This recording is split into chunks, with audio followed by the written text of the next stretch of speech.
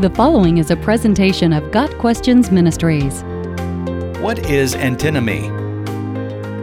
Antinomy is a compound Greek word made of anti, which means against or in opposition to, and nomos, which means law.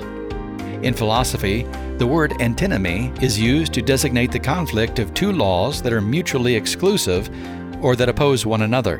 When two carefully drawn logical conclusions contradict each other, the result is antinomy. A simple example of antinomy is the statement, "This sentence is false."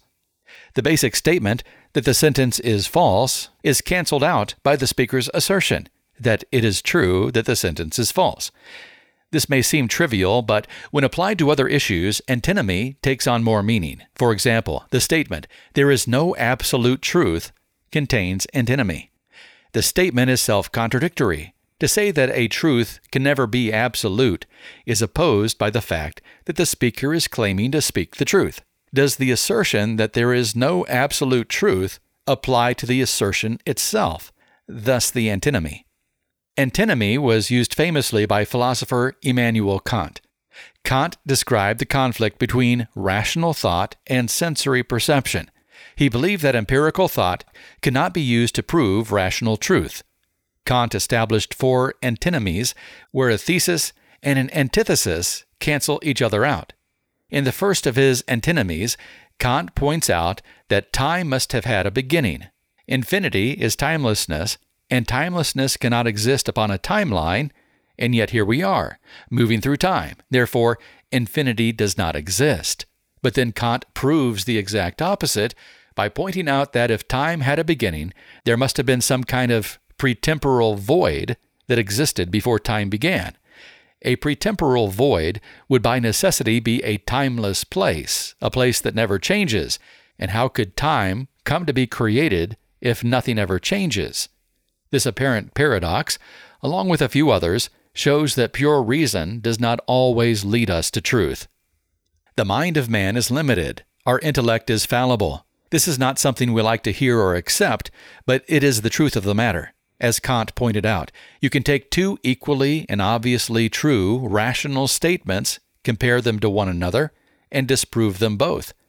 This should tell us something. The very existence of antinomy says that there are things in the universe that we do not have the equipment to fathom.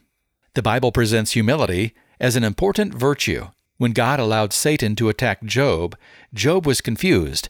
There was not any reason that he could see for God to allow this. Job did not see the big picture, that God was showing Satan that nothing could shake Job's faith, because God had created that faith. But Job did not know that, and he came to some wrong conclusions trying to figure out what God was up to. His three friends were even further off base. When God responded not with an answer to Job's confusion, but with a general display of his power and glory, Job said, "Surely I have spoke of things I did not understand, things too wonderful for me to know." Job 42, verse 3. The existence of antinomy reminds us that we must trust in the Lord with all your heart, and lean not on your own understanding. Proverbs 3, verse 5. Is this command because God does not want to tell us the truth? Is He hiding something from us? No, it's only that our understanding is limited and affected by the fall. In fact, it's quite possible that God is giving us all the information our fallen mortal minds can handle. As created beings, we simply do not have the capacity to grasp the inner workings of the universe and the mind of the God who created it. Antinomy is the result of a finite being trying to grasp the infinite and failing. Paul points out that since the world does not know God through wisdom, it pleased God to give us a foolish message, the message of the cross of Christ. 1 Corinthians 1, verses 18 through 25. The gospel was folly to Greeks, who relied on the rational mind to acquire truth. The philosophers of Mars Hill scoffed at Paul when he mentioned the resurrection in Acts 17, verse 32. Without a knowledge of Jesus Christ, who is the truth, and the wisdom of God, mankind can never truly know truth. Jesus said, "Truly I tell you, unless you change and become like little children, you will never enter the kingdom of heaven.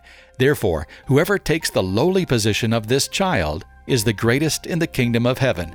Matthew 18, verses 3 and 4. Children do not need to know everything their parents know to feel and be protected and loved. They don't need to understand the ins and outs of tax law to know that Daddy will take care of them and put food on the table. This is the kind of humility and trust that believers have toward our Heavenly Father. Got Questions Ministry seeks to glorify the Lord Jesus Christ by providing biblical answers to today's questions. Online at gotquestions.org.